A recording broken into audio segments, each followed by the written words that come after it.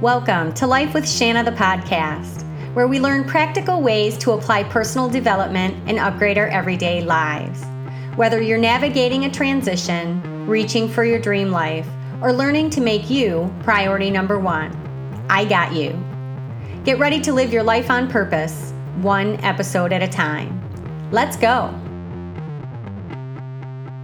Thanks for being here this week. I just want to give you a little heads up. My throat's a little scratchy. I think I'm having some allergy issues, so just bear with me.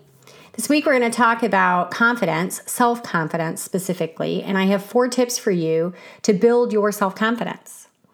According to the Oxford Online Dictionary, confidence is the feeling or belief that one can rely on someone or something, firm trust. While self-confidence is a feeling of self-assurance arising from one's appreciation of one's own abilities or qualities. Confidence is something you have because you have experience or evidence that you can do the thing.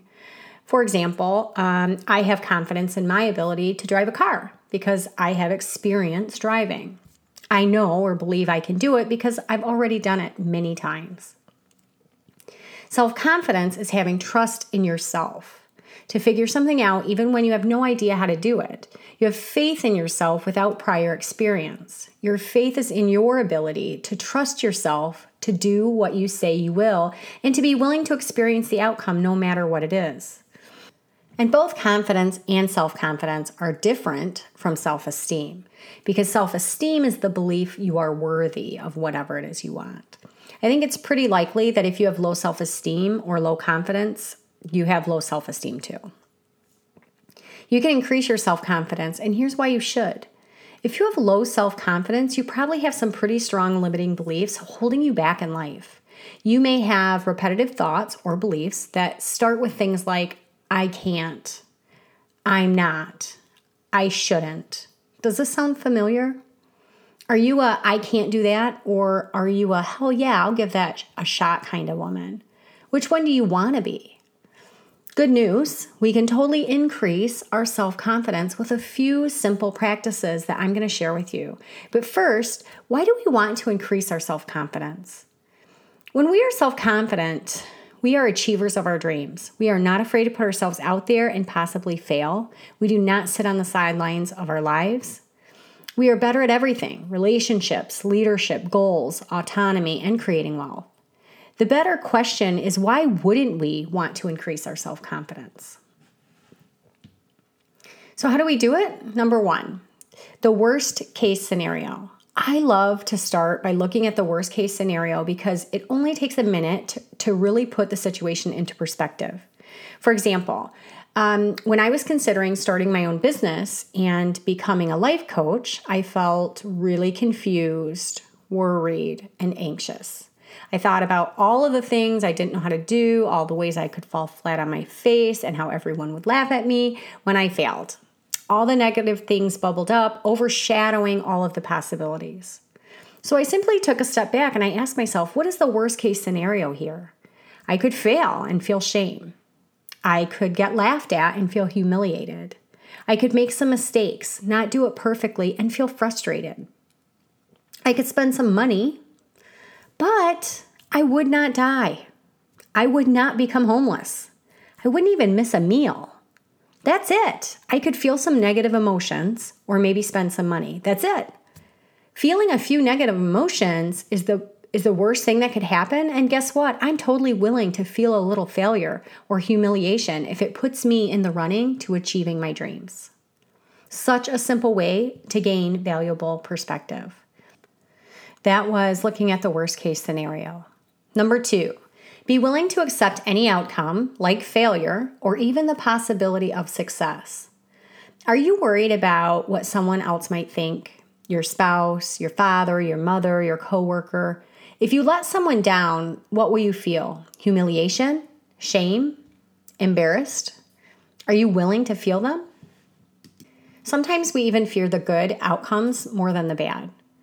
What if my business does take off and I'm in charge of it and all of that responsibility? This is just fear of failure through success. When we're not afraid to feel emotions, whether they're good or bad, there's nothing really left to fear. Really let that sink in. Think about that. What are you really afraid of? Feelings? That was number 2. Being willing to accept any outcome like failure or even the possibility of success. Number 3, create new beliefs. When we think the same thoughts so often for so long, they become our beliefs.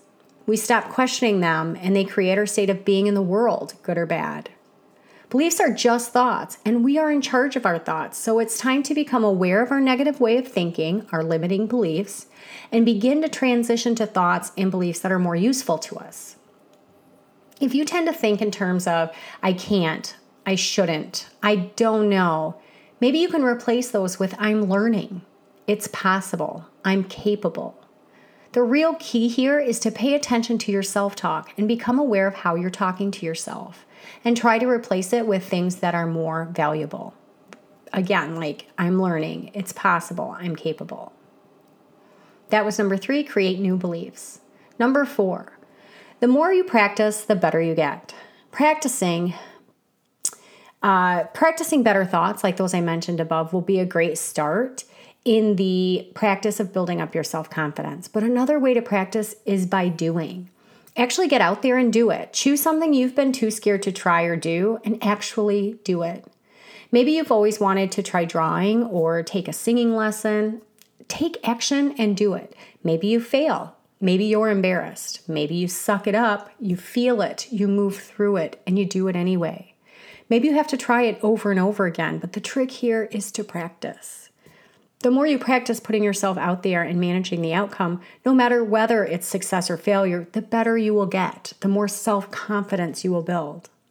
When I was a kid, I was shy, but I had a friend who was even more shy than I was, so I was sometimes forced to act in situations where I typically would have stayed in the shadows.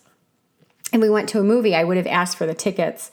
I would have to ask for the tickets and pay. If we were at a restaurant, I would have to ask for the table.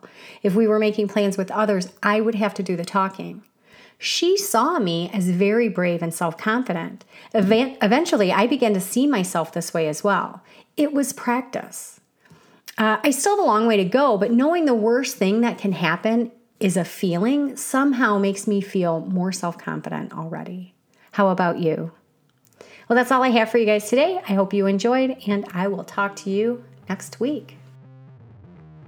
Thanks for listening to this episode with me, Shanna Mills, Certified Professional Life Coach. If you want to learn more about my work and get your free quick start guide to creating your best morning routine, come visit me at lifewithshanna.com. That's lifewithshanna.com. See you next time.